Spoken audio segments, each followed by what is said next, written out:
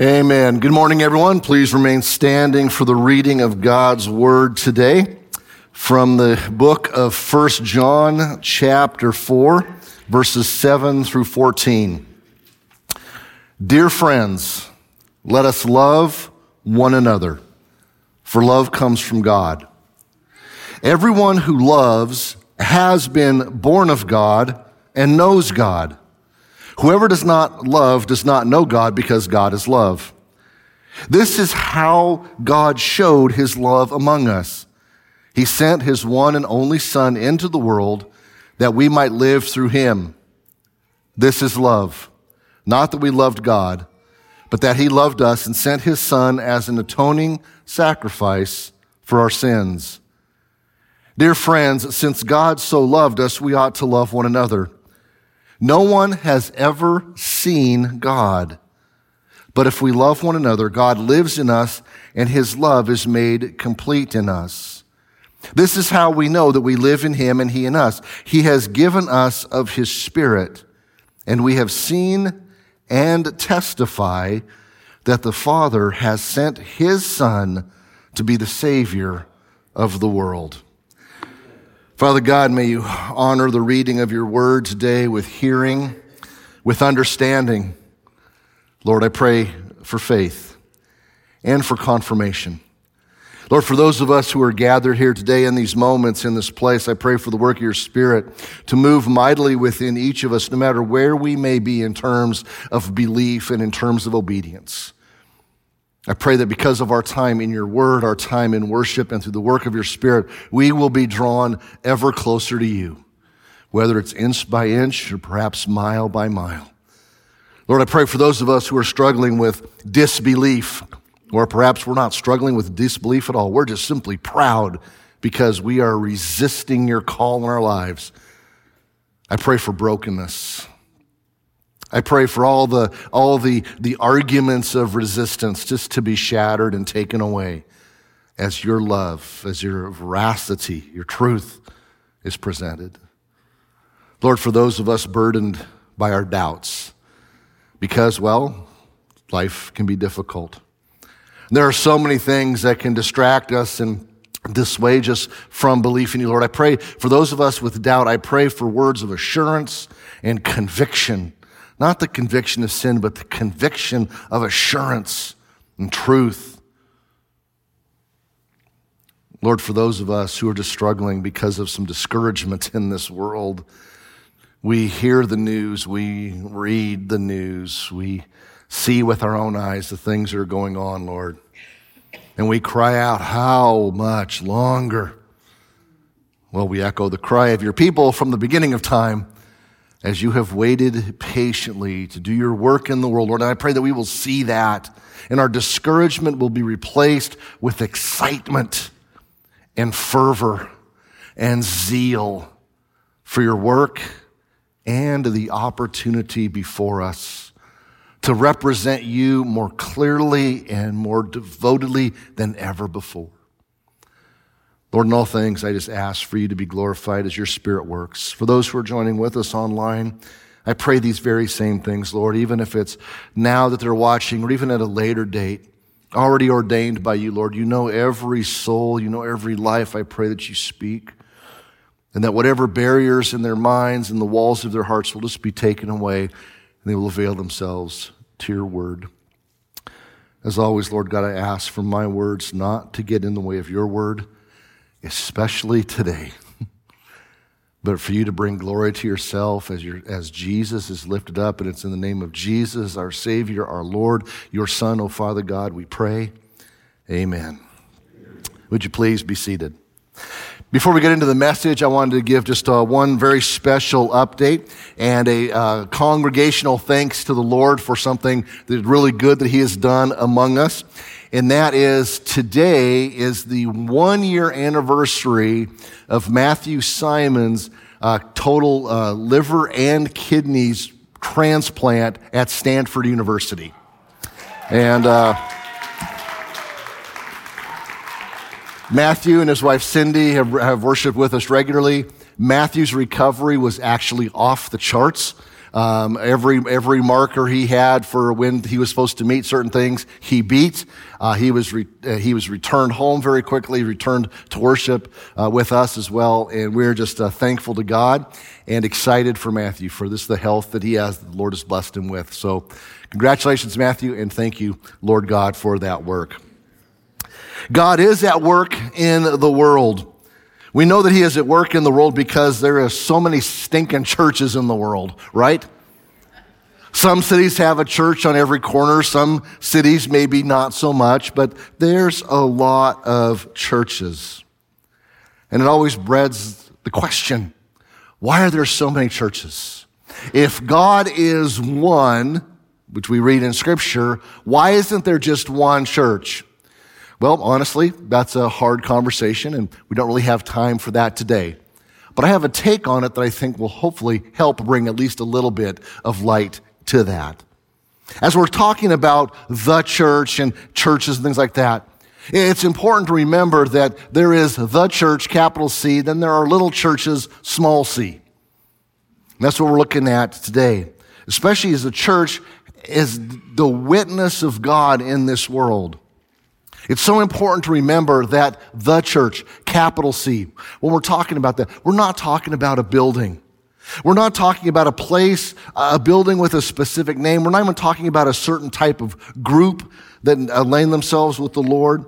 We're not talking about a program. We're not talking about an activity, a social club, a social services agency, or even a political voting bloc. The church, something that transcends all of those things. The biblical word translated church is the word ekklesia, which simply means assembly. When Jesus pronounced that he would build his church, he was saying, I will build my assembly, my gathering, my association of people. It was used for public meetings, for civic announcements. It was used for political rallies and political announcements as well. When Jesus used this word, he was very intentionally using the word to show that he was setting up an alternative political reality. Not another nation, but a kingdom. A kingdom that would not be localized, a kingdom that would not have territory and boundaries, but instead would include all territory and be boundless, the kingdom of God, which would transcend all of those such insignificant divisions and boundaries and limitations. The word assembly, that word ekklesia, it combines two words, ek, to from or out of, kaleo, to call. It is to call together.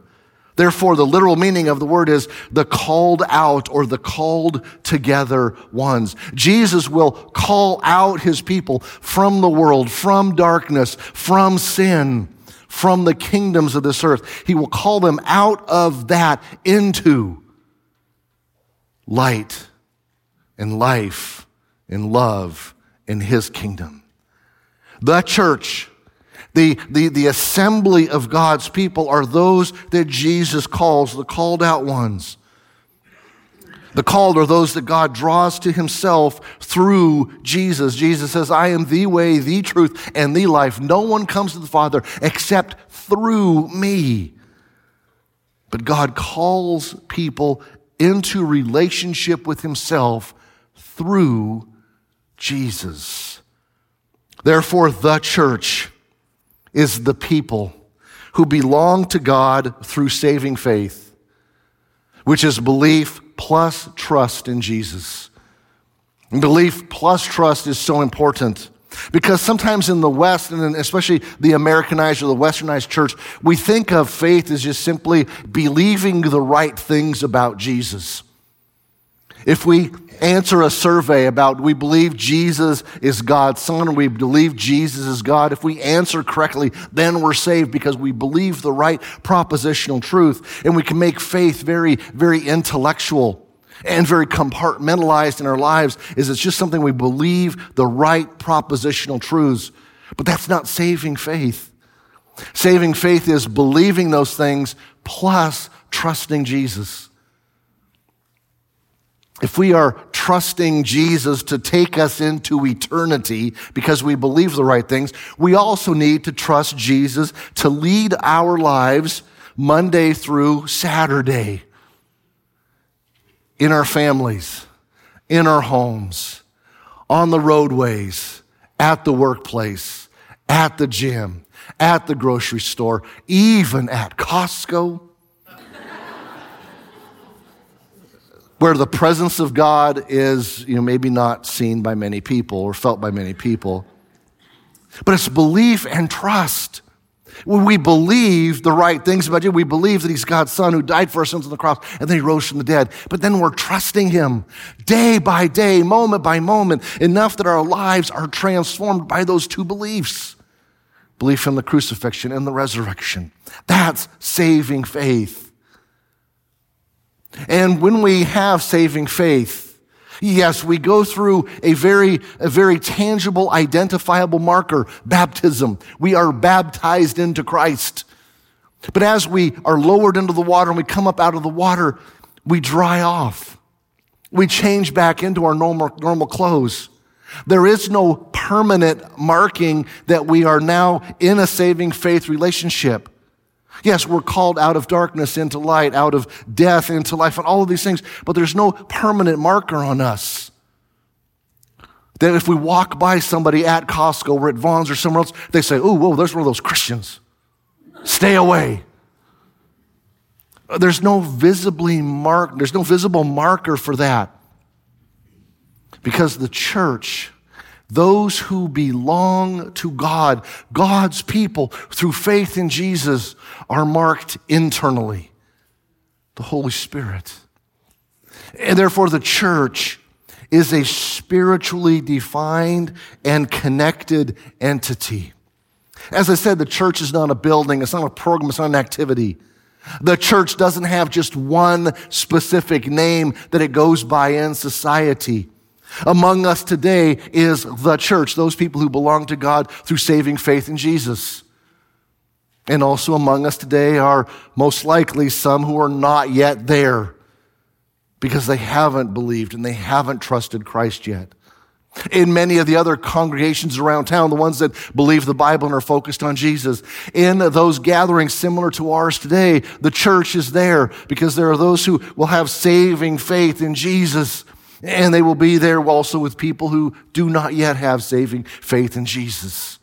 So the church transcends buildings and names, spiritually connected, spiritually defined. But the church, capital C, is expressed through churches, little c, congregations. The work of these congregations, even with the various names and even with some various beliefs, those that are centered on Jesus, those that are founded and have allegiance to the Word of God and its authoritativeness, it is these churches that are the tangible, visible expression of the body of Christ in the world. Continuing the earthly ministry of Jesus. That's what we looked at last week. That's what the work of the church is to continue the ministry of Jesus. Matthew 4:23 records that Jesus came preaching, teaching, and healing. That's the work churches are to do. Continue to preach, continue to teach, and continue to heal. Through the power of that Holy Spirit who lives within all those who believe and are saved. Now, this next point, this is tough. And honestly, I'm probably going to mess it up. So extend a little bit of grace if I don't get it exactly right. The notes are sparse, so I have a lot of fill-in my notes. But hang with me. If you have a question, talk to me after the service or email me. My email address is on the bottom of the notes. The churches are to continue the work of Jesus. Now, the work of Jesus is to bring about a testimony that Jesus is real in the world. But in our mindset, we have the idea that seeing is believing. That's one of our kind of our life mantras, or one of those things that we just take as colloquial wisdom. Seeing is believing. If we're going to believe something, we have to see it with our own eyes. But the reality is that almost everything we truly believe about the world comes from indirect sources. Things we don't actually see or hear or touch or smell or taste or experience ourselves. Most of what we believe comes from the evidences and the experiences and the testimonies of others. You see, most of our knowledge comes from indirect sources. We constantly have to decide whom to trust. The knowledge discovered by others, it's passed on to us through writing and through stories, through research, things like that. We have to constantly decide whom to trust, to whose testimony is valid. And that's how we accumulate our beliefs about the world. We filter different truth claims, and we have to decide who is worthy of being listened to, who is worthy of our trust. So we have to constantly decide. Now, biblically, we learn that faith comes not from sight, but from hearing. And hearing by the word of Christ. The presence and the work of the church through churches in the world testifies to the reality of Jesus. Jesus being Lord over all. The transformative power of the indwelling Holy Spirit, whom when he dwells within us, changes our character, our demeanor, our drives, our desires. The transformative power of the Holy Spirit living within us. And the church witnesses to the transforming benefits, the personal and the societal benefits of living out the teachings of Jesus. Therefore, evangelism is the invitation to trust the eyewitness testimony upon which Christianity is based. Evangelism is the invitation to trust, to embrace it, to believe it personally, and then also to experience it. Because the Christian faith is something that is true and it's verifiable and it's attested to by eyewitnesses, but it is also something that is living and real. It is not staid, it is not academic, it is not locked up in a book 2,000 years old. The Spirit of God lives within us, so therefore the Christian faith is dynamic, it is present, it is powerful. The word testify means to speak about that which one has direct knowledge. You see, our indirect knowledge of Jesus, coming from the stories, the testimonies, the writings of others, does become direct knowledge through the faith and the experience of his love confirmed by the indwelling presence of the Holy Spirit. In our text this morning from the book of 1 John, John is, and I'm going to be done with this in just a couple of moments. The book of 1 John is an incredible small, it's a book small, but it's incredible in its message, in its meaning, and its power. In the life of the church, in the life that has continued for 2,000 years of encouraging Christians.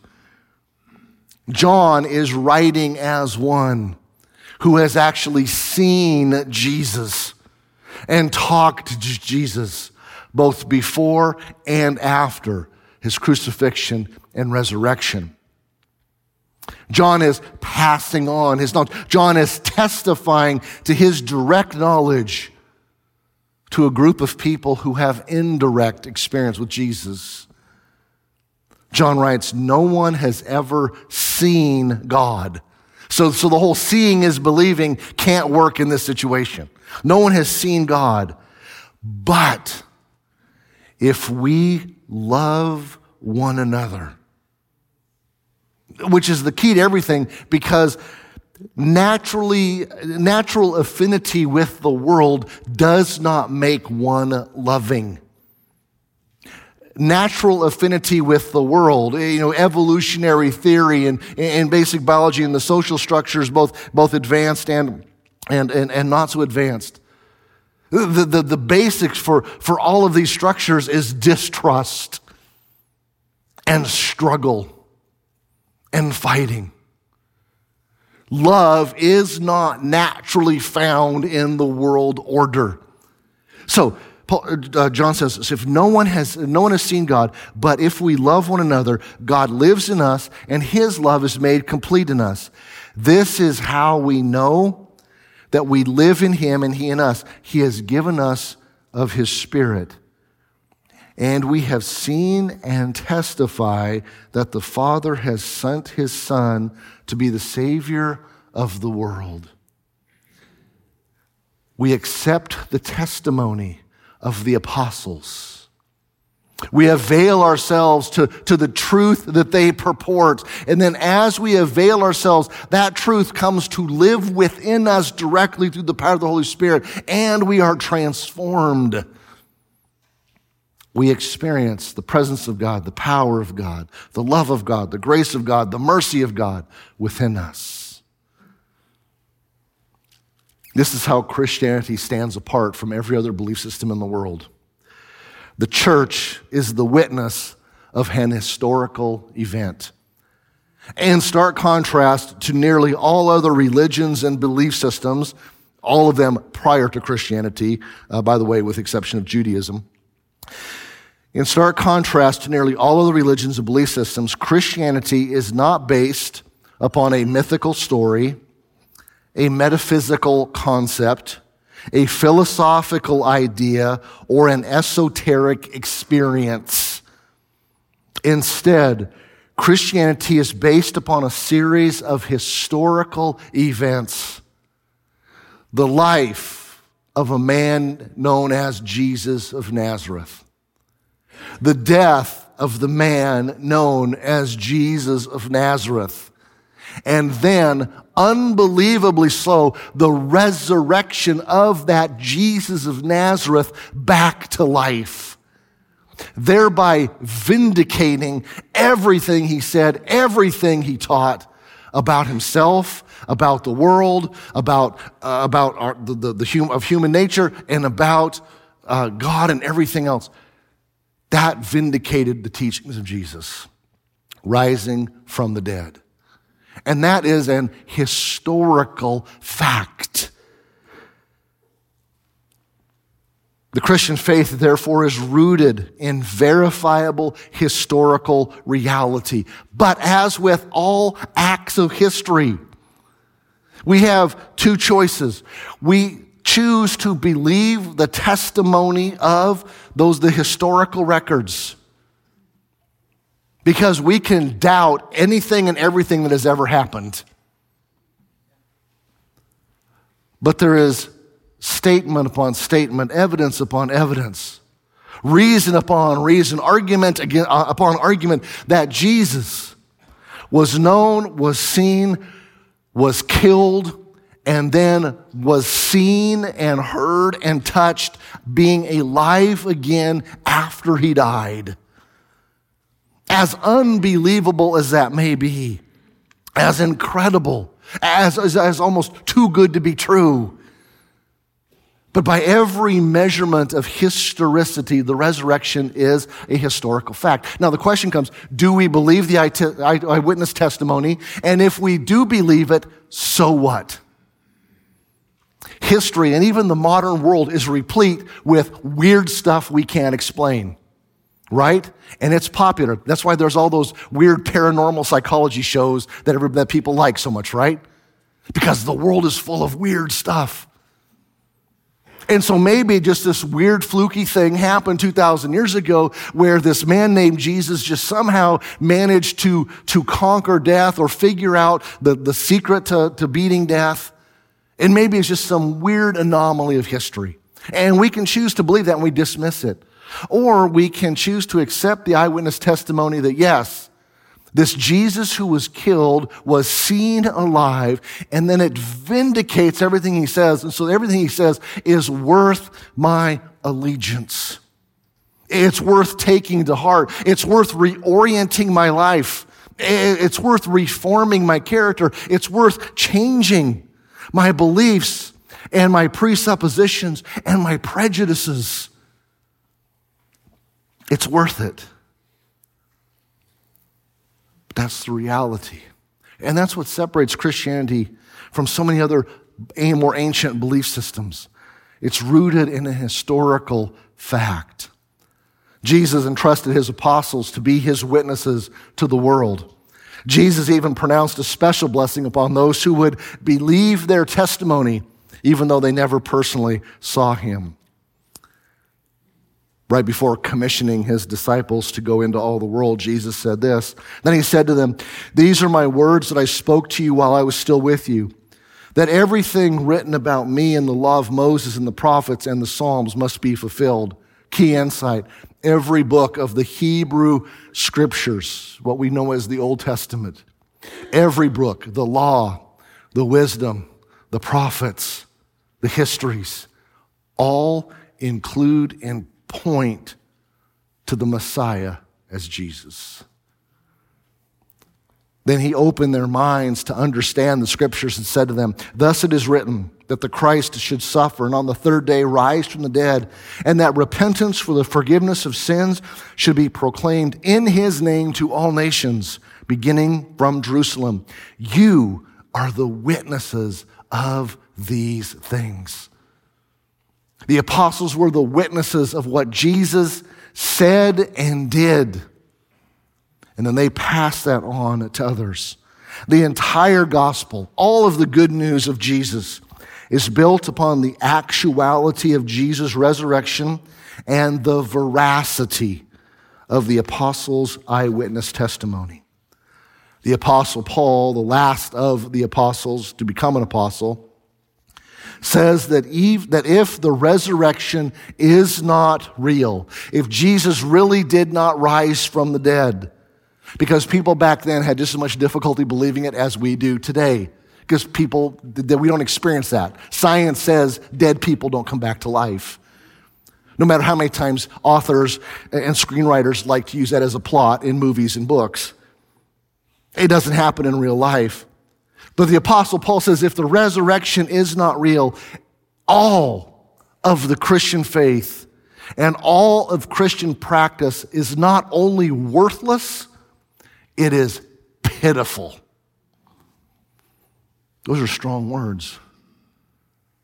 But Paul also says, thanks be to God because Jesus rose from the dead.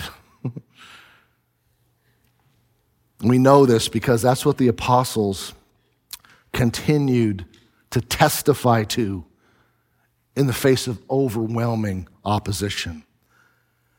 The very first message about Jesus being the Messiah was preached in the temple in Jerusalem. Jesus rising from the dead, as was said of the Messiah, was the capstone of Peter's biblical arguments for Jesus being the Messiah. God has raised this Jesus to life, and we are all witnesses of it. The apostles steadfastly refused to deny the reality of what they saw and experienced with the resurrected Jesus, even when threatened and beaten.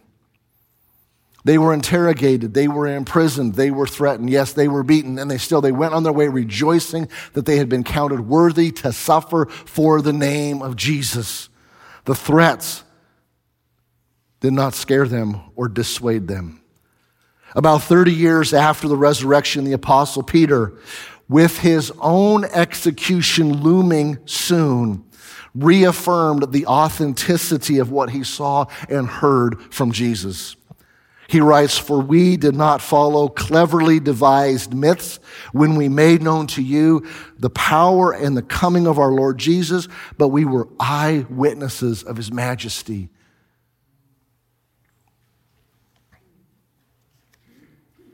Peter died confessing Jesus as Savior and Lord on his lips. Even later, from the book we read from today, the Epistle of 1 John, about 60 years after the resurrection, the last living apostle John wrote to an entire generation, an entire group of churches made up exclusively, at least we assume, of people who did not see and hear Jesus during his ministry, who were not there in Jerusalem when Jesus rose from the dead. The gospel had grown. The gospel had penetrated various, all areas of the Roman Empire. And John is writing to a group of churches, Christians who believed in Jesus because of the testimony of the apostles and other evangelists. And John is writing to this association of churches where none of them had ever seen or heard Jesus. But John is assuring them that he had seen Jesus, he had heard Jesus, he had touched Jesus even after Jesus rose from the dead. And he said, it's true. All of it is true. And it is too good to believe, but believe it. That which was from the beginning, that which we have heard, which we have seen with our eyes, which we have looked at and touched with our hands, this we proclaim concerning the word of life. The life appeared, we have seen it and testified to it, and we proclaim to you the eternal life, which was with the Father and appeared to us. We proclaim to you that we have seen and heard, so that also you may have fellowship with us. And our fellowship is with the Father and his Son, Jesus. Because those believers were engrafted into the family, and their faith was just as real and just as powerful as that of the apostles. That's the reciprocal nature of faith. We believe, we receive, we pass on. The title for today is The Church as Witness. The church witnesses to the reality of God. The nature of God is love, the reality of God's kingdom, the power of God in transforming lives. Churches are to continue to testify to these realities through preaching, teaching, and healing, doing the work of Jesus. So what about us as a church, little c? One small spot, not only in the kingdom of God, but just here in the 5 cities. What is Oak Park's responsibility to continue the witness, to continue testifying to these things about Jesus? Well, the gospel has been faithfully proclaimed for 2,000 years. It has been advanced. Today there are believers upon every continent, in every racial group, and the church all around the world, with the exception of Western Europe and North America, the church is growing. More and more people are receiving and believing the testimony and believing in Jesus and trusting their lives to Jesus. As Oak Park Christian Church, we will continue to preach the gospel. We will continue to make and teach disciples. And we will continue to bring healing through hope, compassionate care, and practical assistance. Because along these lines, what's the old saying? People don't care what you know until they know how much you care. And so in an event like this or an emphasis like this is what is called, is called pre-evangelism. It's sowing seeds, it's laying the groundwork to help hopefully give people hope and to intrigue them to look deeper for meaning in life and significance and help in life, which can ultimately only come from Jesus. So we have some resources on our website. We'll be having a video as well that will help point people to the real source of hope, who is Jesus. And so we have some really exciting things that are going to be happening with it, and everybody can participate. It's simply being light in a world of darkness, being hopeful in a world with so much hopelessness. It's part of tilling the soil and sowing the seeds for evangelistic witness. Because they will create conversations. And as you were asked, it's almost a no-brainer to answer the response, what's up with this? Oh, well, it's because my hope in Jesus has transformed the entire way that I live and look at life and everything else. So we're praying for some exciting things to happen with that. You see, the most effective testimony is truth, spoken from a foundation of righteousness and good works, seeking to do good in the community, to be light, to bring hope, all of those things. Because at the very end of the day, the greatest testifying we can do, the greatest witness that we can do, is to love one another and love others with the love of Jesus, for the love of Jesus. That's the evidence of God being real, of God being true, of God sending His Savior, His Son, as Savior into the world. The way we are transformed to love. Just hours before His crucifixion, Jesus told His disciples, "A new commandment I give to you, that you love one another, just as I have loved you. You also are to love one another. By this, all people will know that you are my disciples, if you have love for one another." That's what we're called to do.